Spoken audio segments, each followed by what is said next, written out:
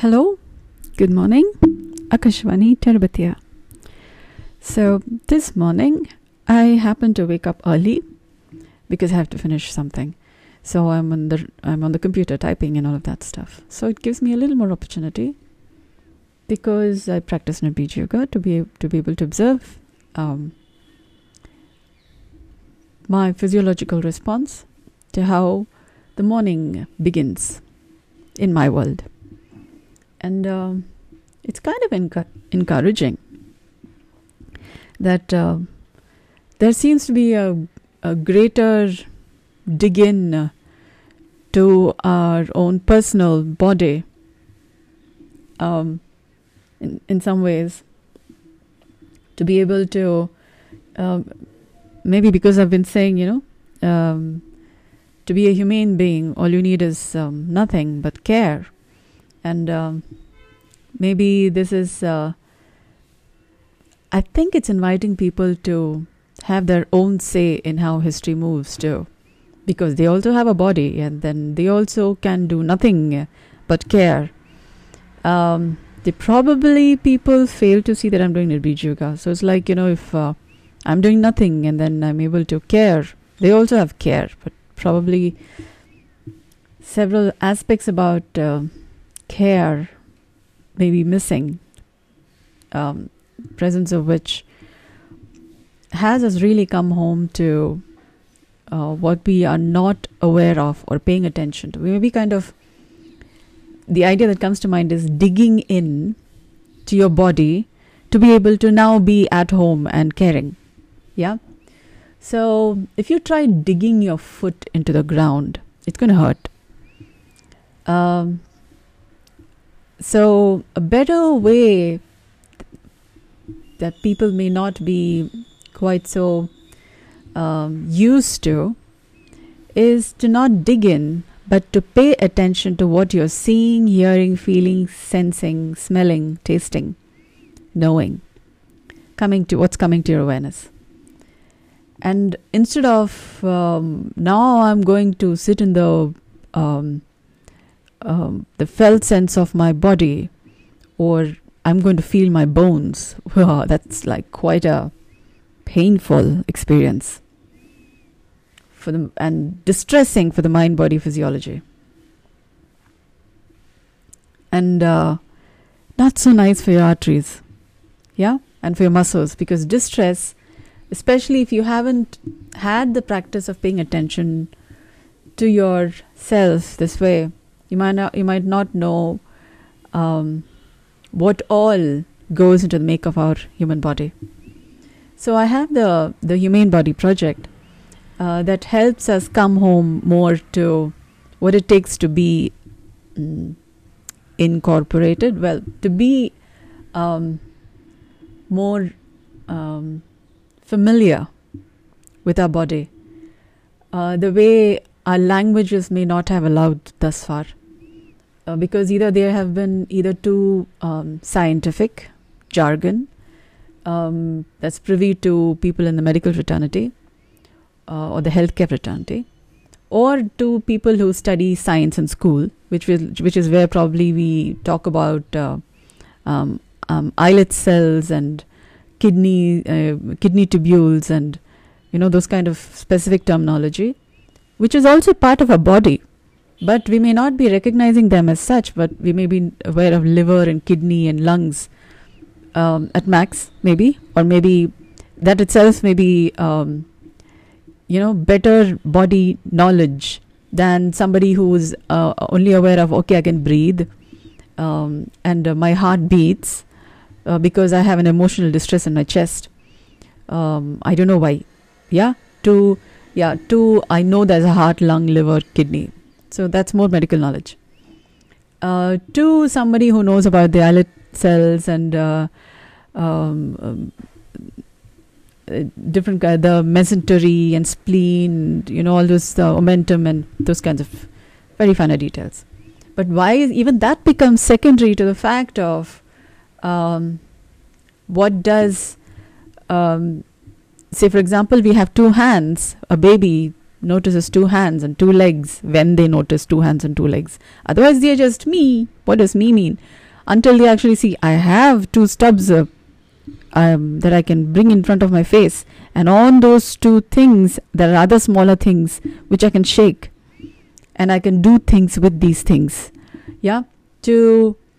And I have, so given the fact that I am me, and now I have these appendages by which I can do things. Yeah. And then you discover what all you can do with these things. Yeah, I have these things on my body. And then when I move in such a way, then it's called as crawling. When I do it like this, then somebody will shout at me. Yeah. So cause and effect, you learn that.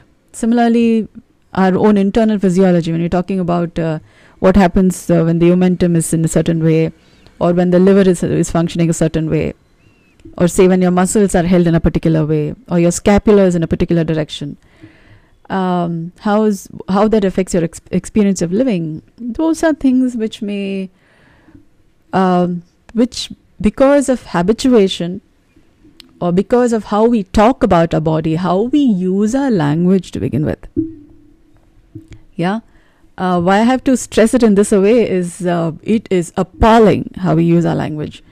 But then our language has also gotten this way because we may not have paid as much attention to how we are speaking, or how our language is changing, the landscape of our language, or let's say the emotional scape of our language is changing, and hence how it affects our communication, and how we communicate affects another person's well-being.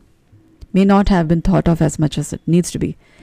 And hence our relationship with our body, with ourselves, with another person may be being affected, and hence we may be having a difficulty maintaining humanity across boundaries, where the boundaries are at least, the skin within which I have a body. I can say I have a body because I have a skin that wraps and holds my innards, together, versus another person's skin that holds their innards together and has them be a person. Yeah.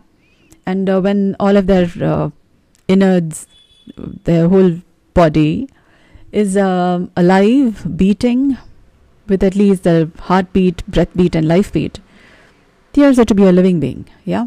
And then it's about how they are living. What is the quality of living they have? What is the experience of living from the quality of how they're living?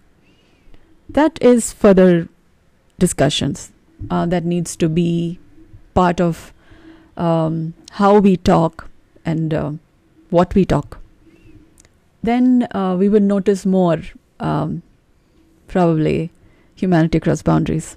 And here boundaries means different fields of study, different languages, different cultures, different religions, different ethnicities.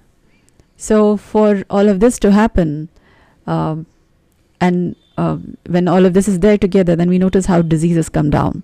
And then we have another economy where money is not made from diseases or from violence, but money is made from, and then we also have different kinds of corruptions and, our cereals being mixed with certain things and, those kinds of things, where we are trying to provide food for a lot of people. But in the attempt to provide for a lot of people, we may be compromising on the quality. And hence our money may be being made from compromises. And hence the kind of diseases and violence arising from the, it's not so wholesome. So wherever the corners have been cut and money is being made from there, that kind of goes into, we are managing, maintaining, perpetrating the violence, where violence means other than wholesome, other than how it needs to be.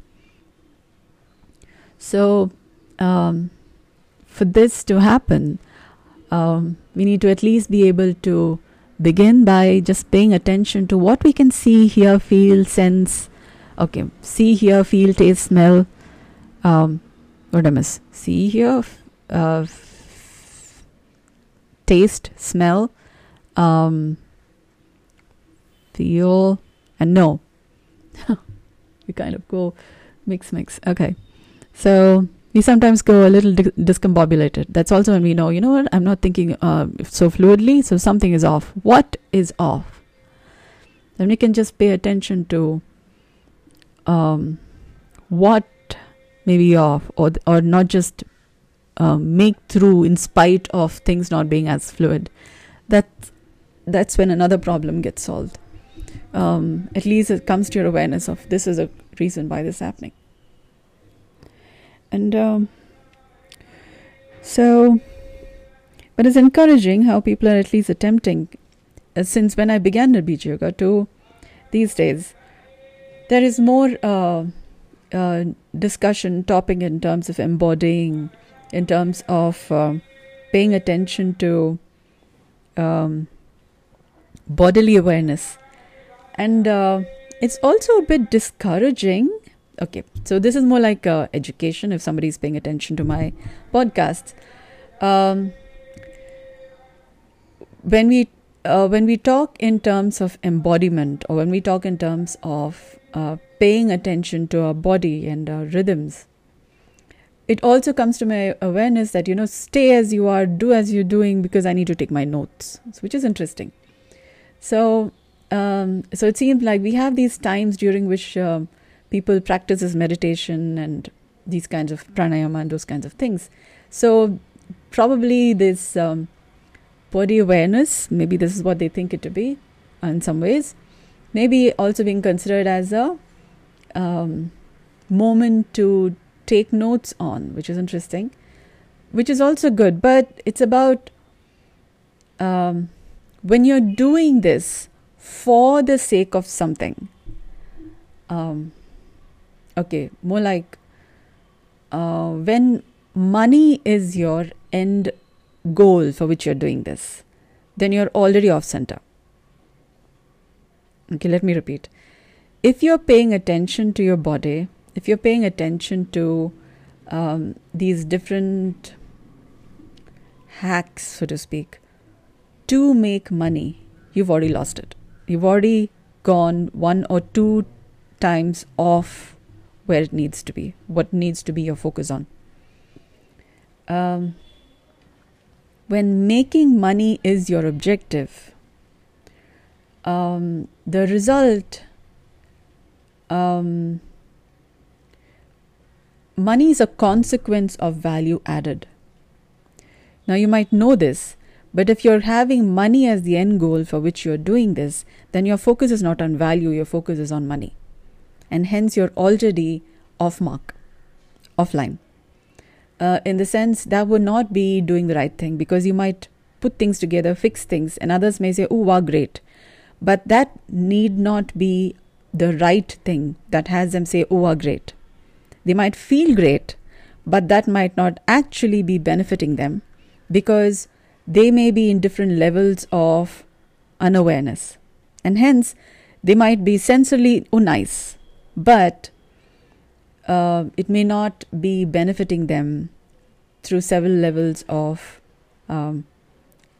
health that needs to. It's like when you're cooking something, you kind of keep a pot, and then you maybe put, warm it, and then pour some oil, you allow it to again warm, and then you add different things to it. And it's a stage-wise process. If you're just going to put everything together and then just turn on the heat and then, cook it anyhow and then say it's a dish, it's not the same dish. Yeah?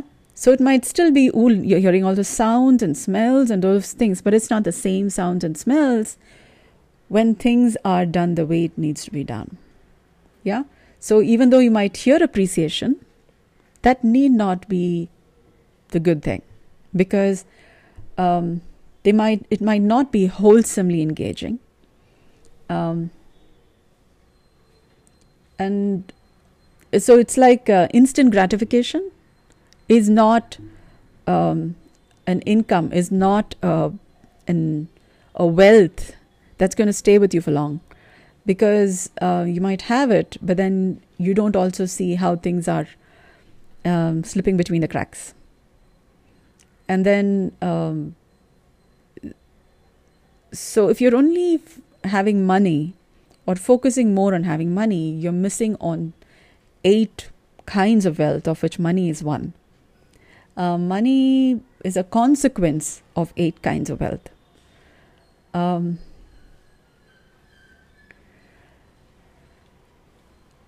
So I hope, I should be talking more about this, but you have this idea of the Ashtalakshmi. Yeah, in Indian mythology, we have this symbolism of the Ashtalakshmi.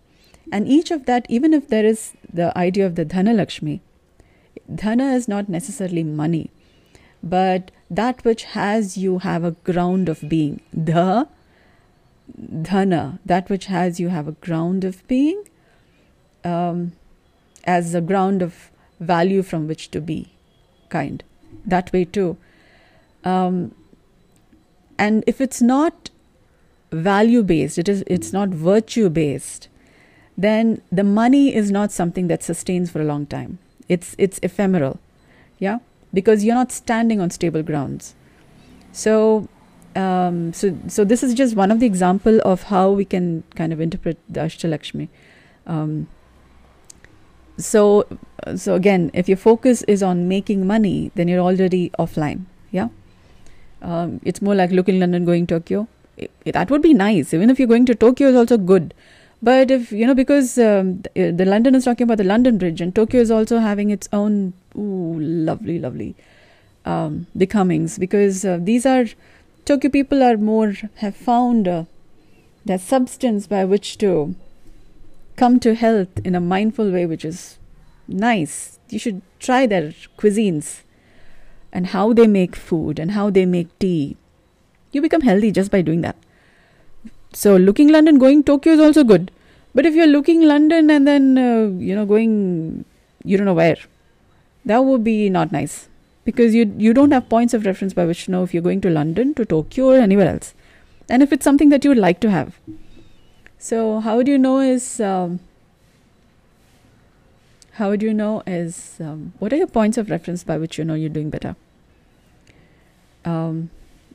That you're evolving and not devolving.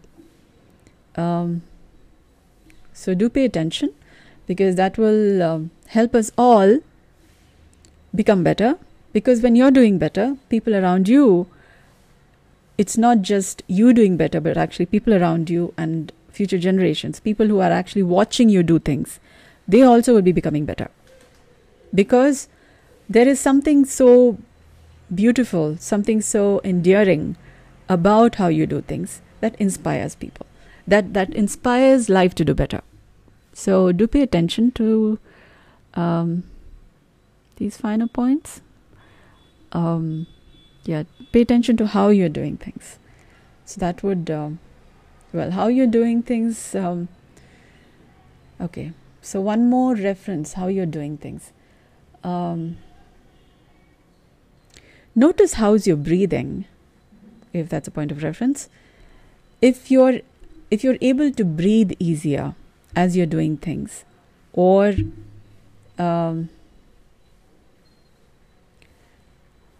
if you're able, when you're experiencing joy. Well, joy also is a way of kind of, from doing a job, while you're doing a job, does it give you a sense of I'm